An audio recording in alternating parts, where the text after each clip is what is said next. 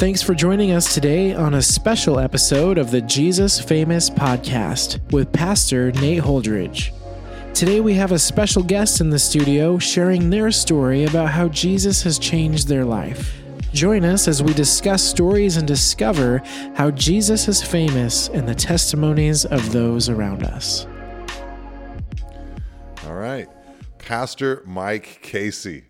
Welcome, man. It's great to sit down with you and spend some time with you. It's good to be here. You know, I was thinking about who you are and the ministry that you have. And one thing that people say to me so often is they say, man, you and Mike, your stories are so similar. I hear that all the time too. Yeah. Right. I mean, you grew up in a Christian home. You got saved when you were like in your teenage years, and your dad was a pastor, and you got called to ministry when you were 18. That's not your story? No. No, it's Mike. Before we talk, about who you are and your story, and I'm so honored that you do this with me. I just want to say thank you for being who you are and being part of this church, and what you have meant to this fellowship, this body of believers over the years is just, I don't think anybody can quantify it, really. I mean, it's just bled out into so many beautiful ways in our church's life. And you and what you do, you shake things up, man. You shake things up. You give us that bigger heart for our community.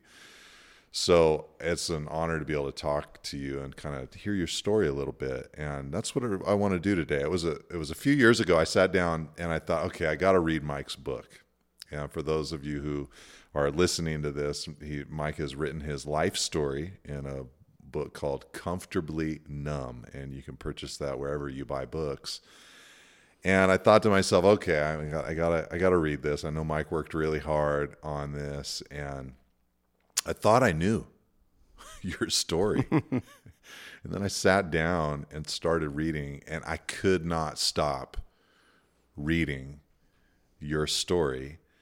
I think partly just the amazing miracle of, in combination with what you were up against, and then the Lord grabbing a hold of you out of all that, it just was like, it was a real page turner. Definitely a parental guidance warning, attached to that. It is, yeah. The only thing I can say is it's all God. I mean, 100%. Because my story sadly, it's not unique.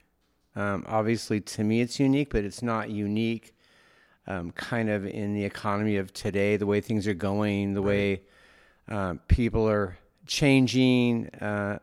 I would say people not turning to Christ. And so, unfortunately, my story is becoming more and more common the further away we get from Christ. Yeah. Well, for those who are just popping in for the first time, we got a lot of new people in the church, or we've got people who are listening to this who aren't part of Calvary Monterey. Tell them who you are and the ministry that you perform here at the church, because you're one of our pastors here at Calvary. So what do you do? So what I get to do is I get to be the recovery pastor. So Monday nights we do a recovery meeting called Regeneration. It actually started here in 2004. It's been meeting every Monday night since. And the idea, I did an interview with Caleb that aired on Sunday night. And the host asked me, what sets Regeneration apart from AA, NA, or Celebrate Recovery? And I shared a story of the conversation I had with you many, many years ago outside of what's now my office. I asked you, can you recommend a book to teach me about the Bible? And you said, Mike, it's the Bible. And I said, no, you don't understand. I want a book that is going to teach me everything I need to know about the Bible. And you again said, it's the Bible. I was pretty frustrated. I think you knew that. And I said, no, I want a book that is going to teach me about the Bible. And you said, Mike, it's the Bible. And so what I was able to say was, what sets us apart is we primarily depend on the Bible. That's what we talk about. That's what we learn. That's what we teach. And we don't depend on any other outside resources other than the Bible. So what you said many, many years ago had such great wisdom. I never knew that I would go on to use the Bible to start a ministry to teach recovering addicts about Jesus Christ and who he was, and not use other resources or other books or other things like other ministries use. I know AA and NA have the big book. Celebrate Recovery have some type of steps that they've redone biblically, but we just used the Bible, and we teach them about Jesus Christ, who he was, who he is, and how to have him be a part of your life, and how his delivering and healing power can change your life. Well, I definitely could recommend books that would help you understand the Bible, but I think I got the sense when you asked me that question, like, you didn't really want to read the Bible. I didn't. And I was trying to find a way out that was going to be okayed by you. Yeah, the shortcut. Yeah, Nate said I didn't have to read the Bible. That's what I would have went home and told Michelle. The Cliff's Notes. Yeah, exactly. Yeah.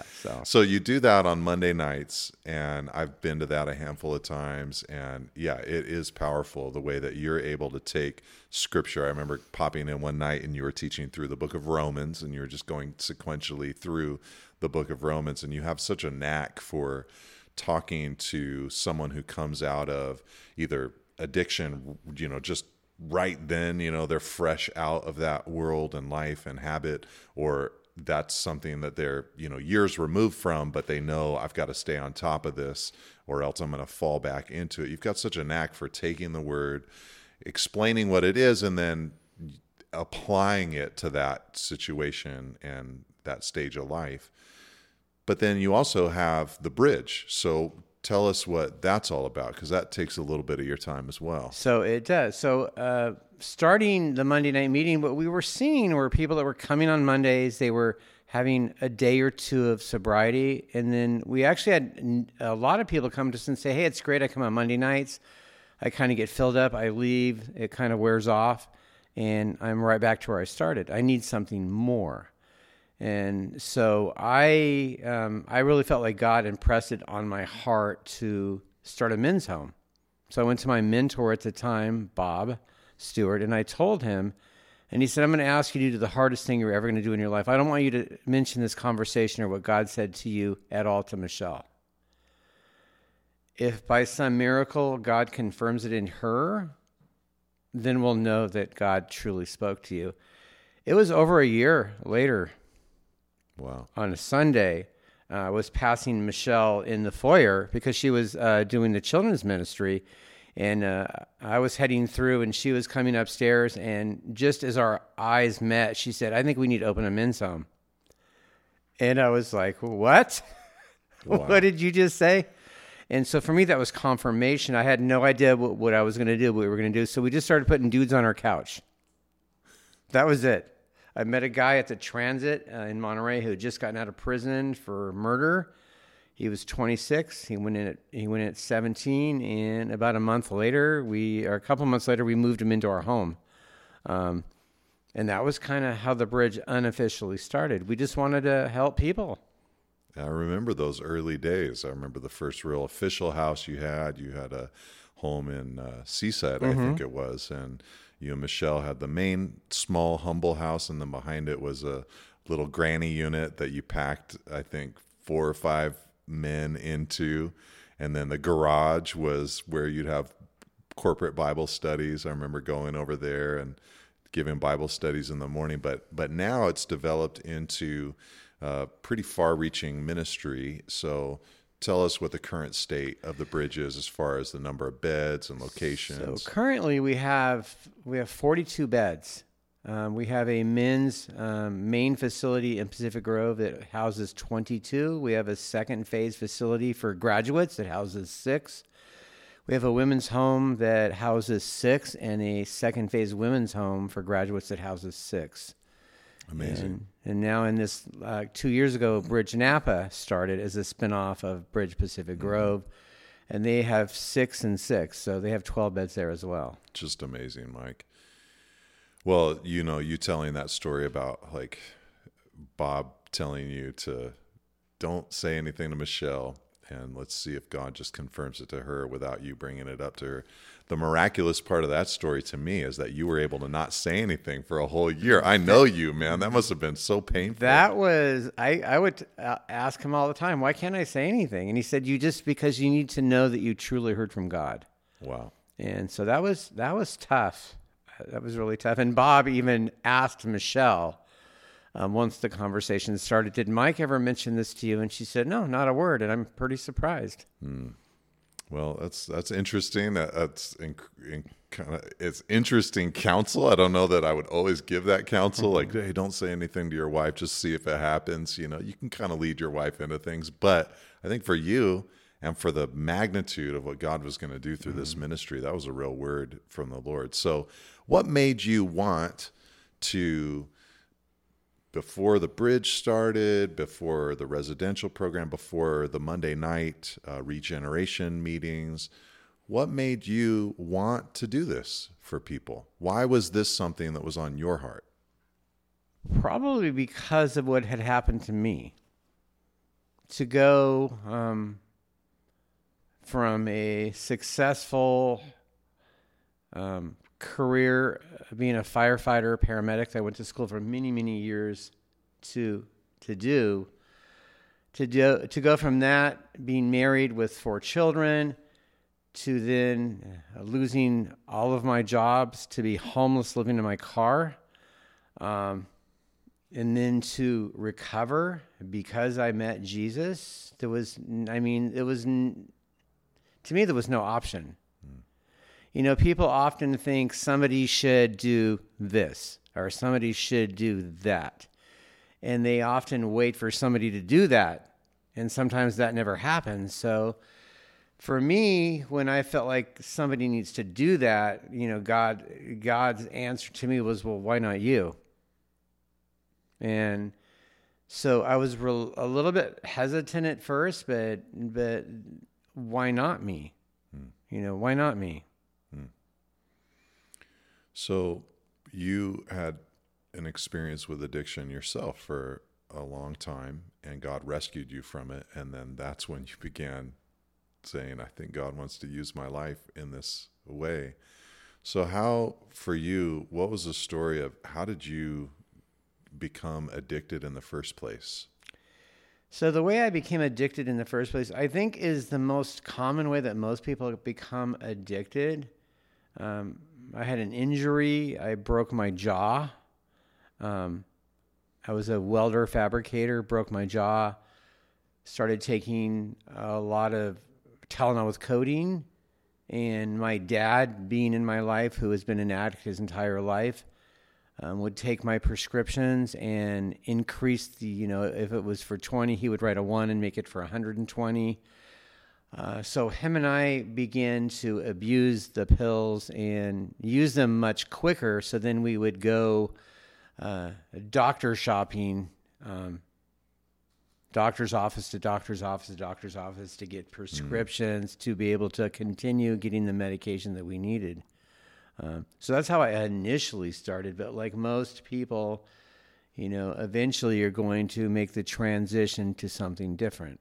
And I made the transition to heroin because I managed to separate from that with my dad. I managed to get married and have 3 kids with my first wife, Shelley, and then keep that separation in my life from my dad. But again, having my dad back in my life, I was again introduced to that at that time heroin.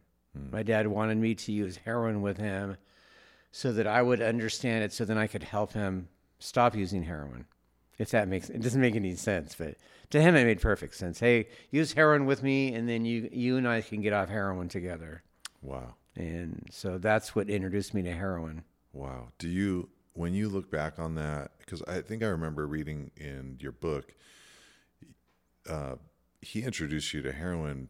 Did he introduce you to heroin when you were really young, or was it like you said only after? I actually got things out of sequence. So he actually introduced me to heroin When I think I was 19. I thought I'd remembered 19, that, a late teenager. Yeah, I was 19, and he introduced me to heroin. Well, he actually called my grandma and said that he was strung out on heroin.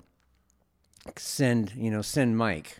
Can you send Mike? Because I was actually staying with my grandparents, helping them out because they were elderly. And my grandma, being real codependent herself and really wanting to help my dad out, asked me to go down and get him off, get your dad off the dope. And so I drove down there. I walked in. I rehearsed. It was a 12-hour. I rehearsed the whole way. Just say no. Seriously. I mean, that was kind of the whole. So you knew era. it was coming. You knew he was. I was try like, to so drag you into I that. came in. I pulled into the parking lot just as he was getting home from work, and I'm like, all right, just stop. And so my dad is not a huge guy, but he's very intimidating. He literally grabbed his shirt and just ripped his shirt off, threw it at me, and told me just to F off. Yeah. Get out of here. You're not my son. So I'm like, whatever. Got in my car. And I remember the way that I wrote it in the book because it was the way it actually happened. It was like when I got on when he did the whole ripping off of the shirt and told me I wasn't his, and it was like he planted a seed. And as I drove, I remember driving through, I was like hitting Lancaster, Palmdale area, like trying to think of what I was going to tell my grandma when I got back home, why I left. And that seed began to grow. It was like, and the seed was like guilt. And the further I got, the bigger it got. And I finally couldn't take it anymore, the guilt and the shame of me walking away. And I just got off on the exit, drove back, parked my car, walked into his apartment. He was sitting at the kitchen table waiting for me. And I would have been gone probably close to 2 hours, maybe a little bit longer. And he was just sitting at the kitchen table. And so I sat down and rolled up my sleeve, and he cooked some heroin up and shot me up. And I spent the whole night throwing up, And so that was kind of the start of our using heroin together, which went on for a little over a year. Wow. So when you started walking with the Lord, did you struggle with anger and resentment towards your father? Was it compassion? Was it a mixture of emotions? Was it just like I don't know what to feel? What was that like? So I would say when I started walking with the Lord, I don't think I've ever had real animosity toward my dad. I feared him. I mean, I was afraid of him, like scared to death of him because of the things that he did to me. I mean, hiring someone to kill me and vandalizing our home and that kind of thing. But I think I just always wanted a dad. Even at that level of abuse, it was like, I just want my dad. I just want my dad. I just want my dad. I just want my dad. And funny enough is when I came to Christ, he ended up in a rehab up here in San Jose, Victory Outreach San Jose. Mm-hmm. And I went to a kind of a tent thing they had there, kind of a revival in San Jose. I knew my dad was going to be there, and I was sitting with him, and he actually got saved. Wow. At that event, I walked up with him. He accepted Christ. He truly accepted Christ. And then he ended up going back to Northern California. I lived here in the area. And he just, I don't know. I don't think he walked with Christ, but I believe that moment was that he did submit to Christ. He went back home and started drinking again and kind of went back to his old life, but you have that hope. I have that hope. Yeah. And he's no longer with us. No, he actually passed away shortly after we started the Monday night meeting. Wow. So, I mean, I got to ask you, you just kind of threw it out there like it happens all the time, but you said your dad hired someone to kill you. That's never happened to me before. So, yeah, I know your dad pretty well. So. What are you talking about? So my dad had been, kind of what set the whole thing off was, it was good to have my dad, Michelle, my wife, wanted to have my dad in our lives. So she invited him into our lives, not knowing. I tried to tell her how he was and who he was. She did. She didn't buy it. She wanted to be a part of our lives, the kids' lives. So he started drinking a lot. So we told him it was my daughter Sarah's birthday. We said, if you show up drinking, you can't be there. And so a cab pulled up. He fell out of the cab. We put him back in the cab, sent him home. And that kind of started a war. So nightly he would come by our house. He broke the windows out of our car. He would spray paint profanities on the driveway. He would break our windows. He was caught burglarizing our house on multiple occasions, and went to jail a lot for it. And the unique part of it was I was a local paramedic and fireman. And so to go to work and pick your dad up multiple times, or to go to work at the hospital and have him say, oh, we picked your dad up twice today. It's like, oh, brother. So I knew all the police, and so my dad was in and out of jail and out of the ER, being picked up all the time. And one day Saturday afternoon, we were just watching TV, and somebody knocked at the door and I answered it. And this young man said, you don't know me, but your dad hired me to kill you. I'm supposed to do it tonight. He, very polite. Very polite. He said, but I've been watching you guys for like the last week or so, and you seem like pretty normal. You have little kids. I see them playing outside. He said, but tonight, when you go to work, I know you get home at 7 a.m. I'm supposed to be hiding around the garage, and then he had a taser. I'm supposed to tase you, and then I'm supposed to cave your skull in with a bat, and it's right here. And I'm supposed to spray paint on the garage door in orange spray paint, DOA, for dead on arrival. And your dad already paid me $750. I'm supposed to do it tonight. He's really or in the morning. He's really persistent. He's really anxious to get this done. And so we're like, okay. So we called the police, and they came over, and they took the young man's name was Derek. They took him down to the police department. They wired him up and took him to my dad's house. But my dad was so intoxicated, they couldn't get enough really good, recording. Intelligible. So, and then Derek the next day called us and said, I am really sorry, but I'm out of here. And he actually left and went back to Arkansas, where he came from. Oh my goodness. And so that was just... That happened. Yeah, so that happened, yeah. I was like, see, I told you. Wow.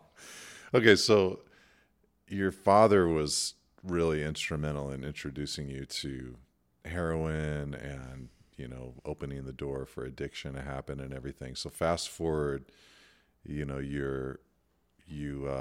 are now married to Michelle and, battling addiction. And you were, if I remember right, for a while, you were functioning as a paramedic.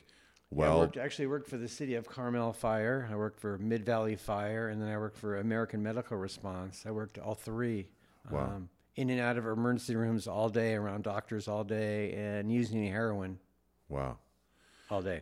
Wow. And what was that doing to your life and your marriage and your everyday experience? It was tough because Michelle believed that I was using, but I denied it. So I made her feel like something was wrong. How did she know? Her.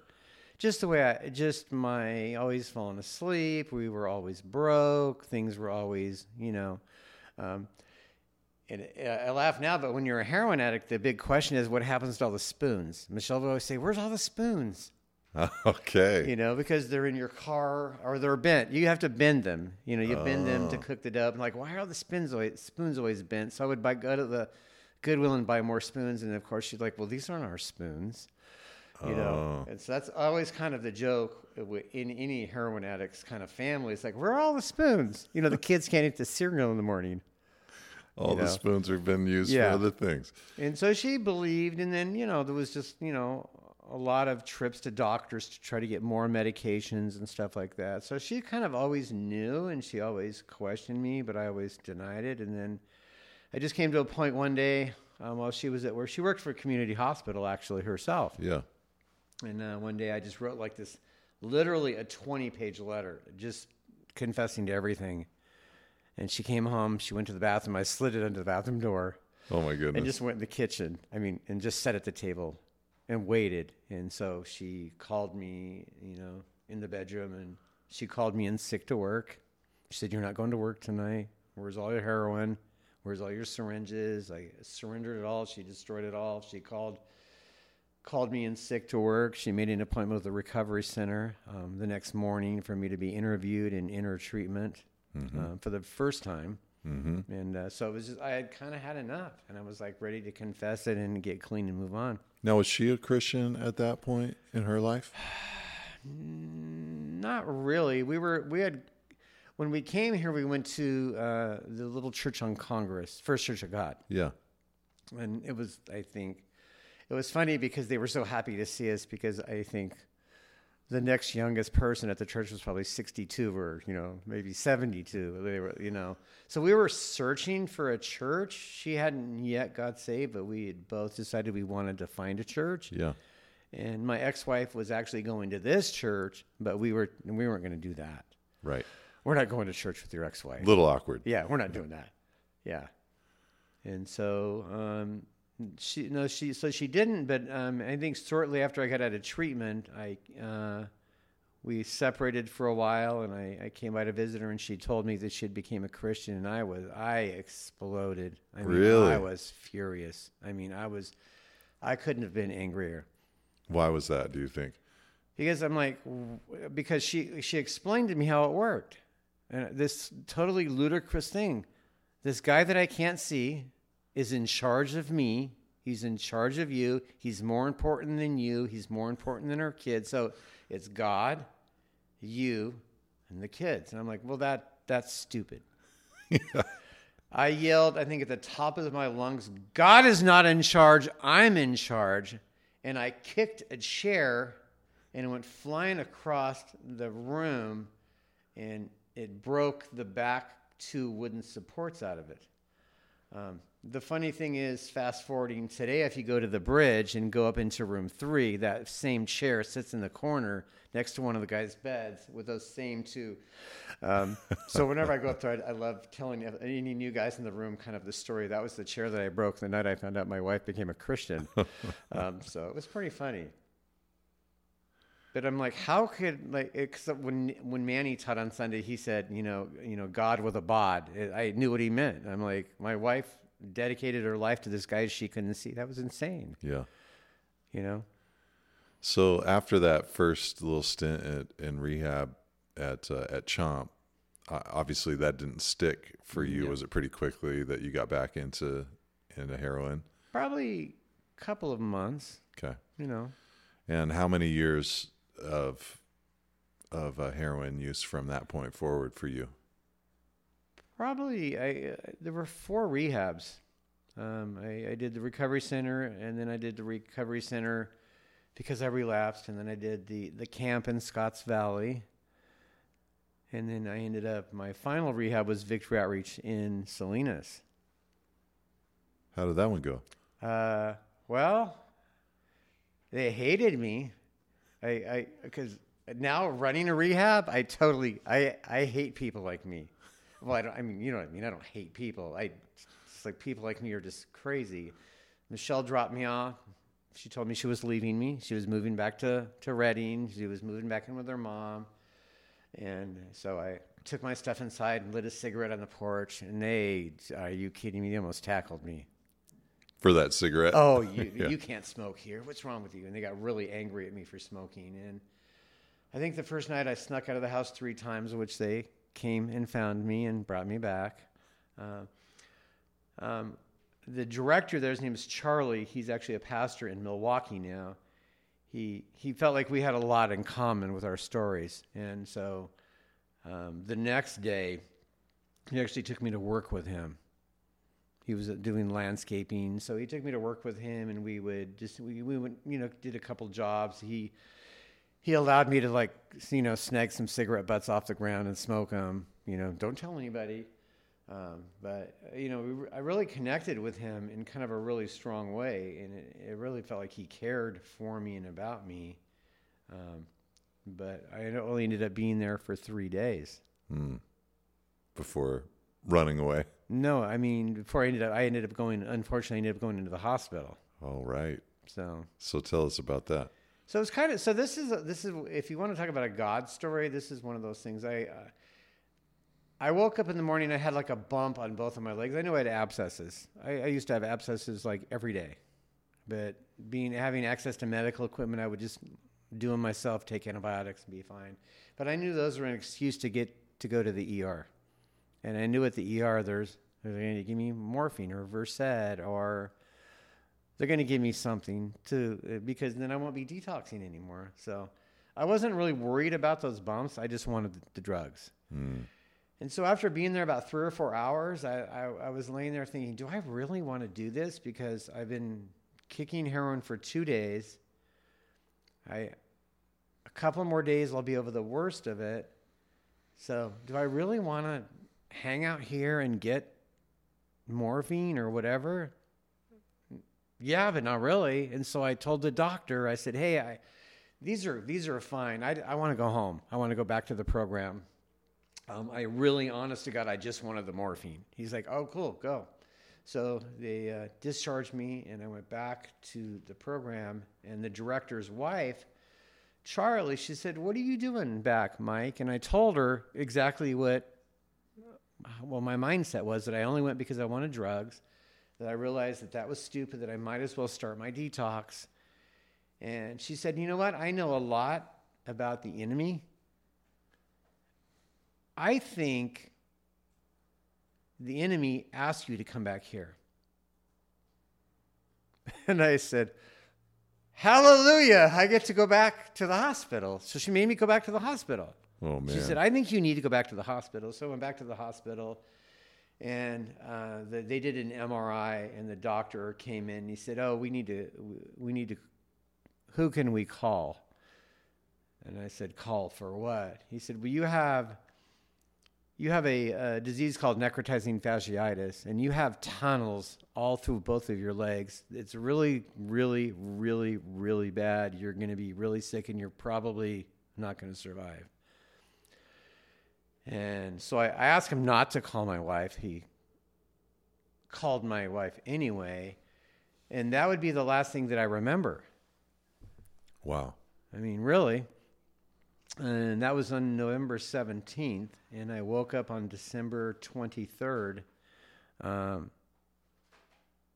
Just, like you wake up every morning. I woke up and I looked around, and I'm like, why is there a Christmas tree in my room?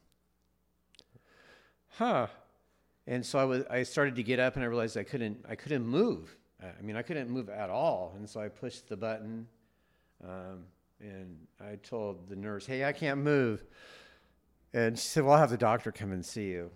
And so I tried to get up again, and I couldn't get up. I couldn't move. My whole left side, I couldn't move anything at all. And so the doctor came in, and she sat down. And she said, well, you came in on November 17th. Between November 17th and November 27th, you had 10 operations to remove the flesh that the bacteria was eating up. It was eating it faster than we could cut it away. So we did 10 surgeries, and then during your 10th surgery, you suffered a stroke. And so you can't move because you're paralyzed. And then she went on to explain that the brain damage, in fact, was so bad that they would revoke my driver's license for the rest of my life. that I was not going to get better, that I was probably going to eventually be transferred to a nursing home where I would probably eventually succumb to pneumonia, and that would be that. And not knowing all the stuff that happened while I was kind of in the whole coma. You know, the family was called in, the kids were called in from school. They were going to Calvary Chapel High School at the time, and everybody came in to say their goodbyes, but then I didn't die.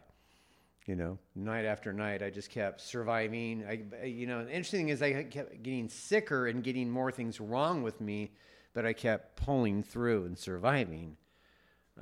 But they did tell me that, even though you're getting better, you're not going to walk. I remember a conversation I had with a therapist came in with one day and said, give us like 3 goals. I said, okay, I want to walk, I want to work, and I used to be a runner, so I want to run again. And so about an hour later, the same psychiatrist or shrink, whatever therapist came back in with a doctor, and they gave me a pill cup. And I said, what's this? And they said, that's antidepressants. And I said, why do I need antidepressants? And they said, because you're not going to be able to do any of those things. So you need to come to the reality of that. You're not going to walk. You're not going to run. You're not going to work. You're going to be on Social Security disability for the rest of your life. So you need to get all that out of your head. And so I refused to take the medication. They called Michelle. Big mistake. No, he's not going to take it. And so I didn't, and eventually was transferred to a Santa Clara Valley Medical Center I was supposed to be there for like 4 months, maybe-ish, to learn how to walk, read, write, tell time, put on my shoes, brush my teeth, go to the bathroom, use toilet paper. I mean, it was bad.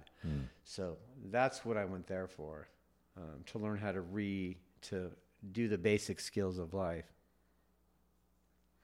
And at what stage of this time did you say, man, I need to invite Jesus into my life. I need to submit to him. So in my room, there was this, it's kind of like in Manny's office. This entire wall is the dry erase board. I had 10 therapists. And so every day they would write my treatment plans on the board. Well, Michelle came in with the kids, and my daughter Sarah just grabbed some paper towels and walked over and erased everything. And I was like, what are you doing? And she took the dry erase marker and she started writing the book of James. Count it all joy when you fall into various trials, knowing the testing of your faith produces patience. And I'm like, what the heck are you doing? That's stupid. And she was how old? She was like 11, 12. Yeah, pretty young. And I was like, what are you doing? And so I was like, the therapist's going to be really mad. And so later that day, this was actually on a Sunday, so therapists weren't coming in until Monday. So Sunday afternoon, I was in isolation because I had what's called MRSA. So I had to be in isolation. So when the family came in, they had to gowned up, and I had to gowned up, and it was just, so there was a lot of isolation there. So the nurse came in, she said, hey, why don't I wheel a TV into your room? She said, the good news, bad news, you can watch TV. The bad news is we have 2 channels. You have the Chaplain's channel or Spanish soccer. All right. So I watched about as much soccer as I could take, and then switched to the Chaplain's channel. And they showed that old school Jesus video, the old one, like the really bad one. Sorry, Sue Wolfmeyer. It was bad. But I watched it, and it like struck me, and it drew me out. And at the very end, it says, if you pray this prayer, Jesus will come into your heart and into your life. And I was like crying, sobbing so hard I could barely say the words, but I did. And I was like, all right, I think I'm a Christian. And Monday morning came, and the therapist came in, a physical therapist, and he said, "Are you a believer?" And I said, "I am now." Because of the James last night. Yeah, he saw that. And he goes, "Are you a believer?" And I said, "I am." He said, "For how long have you been a believer?" I said, "Since last night." And then I told him what happened. And he said, "You know what? I get off of work at 3:00. How about if I come and pick you up in your room, take you down to the basement, which is where the gym was, and work with you, like try to get you to be able to stand and stuff like that, and we can talk about faith, because I'm really not allowed to do that while I'm here at work, but I can do it after work on my own time. How is that?" I said, "That sounds great." And so he began to do that. 3:00 came, he would pick me up, take me down to the basement, and start working with me to first stand, and then after actually only a few days to walk. I mean, well, I could take like 2 side steps. Okay. That I considered that walking. Yeah. And so to me that was a big victory. And then he I think for like 4 or 5 days, he took me down to the basement, and we would talk about the Bible and talk about church, or he would talk about church. I really didn't have a whole lot of church.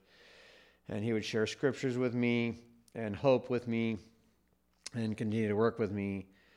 And then finally he said, "You know what? You can actually take a few steps." So he said, "Tomorrow when the doctor comes in to see," because it was like a bunch of us in the same room, when he comes in to see the other patients, get up and just walk over to the bathroom sink, and I guarantee you he'll discharge you. And so I was really excited. So the next day the doctor came in. He said, "Hey, how long have you been walking?" And I said, "Since like yesterday." He says, "Well, you don't belong in my hospital." Wow. And so he told the nurse to make discharge plans, which I think that was day 11 there. And I was supposed to be there for months and months and months. So I called Michelle and I said, "Hey, I'm being discharged." She said, "No, you're not. You're confused." So she actually called and she said, "Holy cow, I don't even know if I want you home." She was counting on a little more time. But what had happened was that they would not accept me there in San Jose unless I had a place to go home to. So she had to reluctantly sign some paperwork saying that she would allow me to come home. Wow. Even though she didn't want me to come home. Yeah. Yeah. She had just recently left. Yeah. It's like, are you back with her kidding? mom. It's like, really? So, yeah. Wow. Now, prior to all this, I remember there being a period where I was young, just getting started in ministry. I was around the church, and I remember your van being parked out on the parking lot at night, and there was times you'd come into the church and all of that. So Michelle was part of the fellowship here, and you had not yet gone through all of this yet. I had not, but I mean, I was attracted to it. Mm-hmm. She actually, probably during that period of time, I had went to your dad and asked for permission to leave, because by then she'd become a believer and I hadn't been unfaithful. So she, in her early understandings of the Bible, was looking for biblical grounds. Mm-hmm. And so there was a barbecue, I think, in your neighborhood that she went to, and she talked to your dad and he said, "No, I think God is going to do something in Mike's life. I think you should, stick around, mm-hmm. see what happens." So she didn't end up leaving, but I couldn't be in the house, but I felt safe sleeping in my car here at night. So I lived in the parking lot for off and on for probably over a year. Mm-hmm. Well, Mike, we've talked for a good amount of time so far, and I feel like we've just scratched the surface on your story. I mean, like, we didn't even really get into your childhood at all. And I remember in reading your book, I just was struck with, it almost just felt to me like you were, like, it was like this setup for, like there was just this evil presence like trying to get a hold of you from real early on. Did you feel that way? I do. I mean, yeah. I mean, I think most people would have a hard time even believing 99% of the things that I had gone through as a child. And like for me, Christmas is the hardest time of the year, because it was probably every single Christmas, as far back as I can remember, my dad would do these horrific things.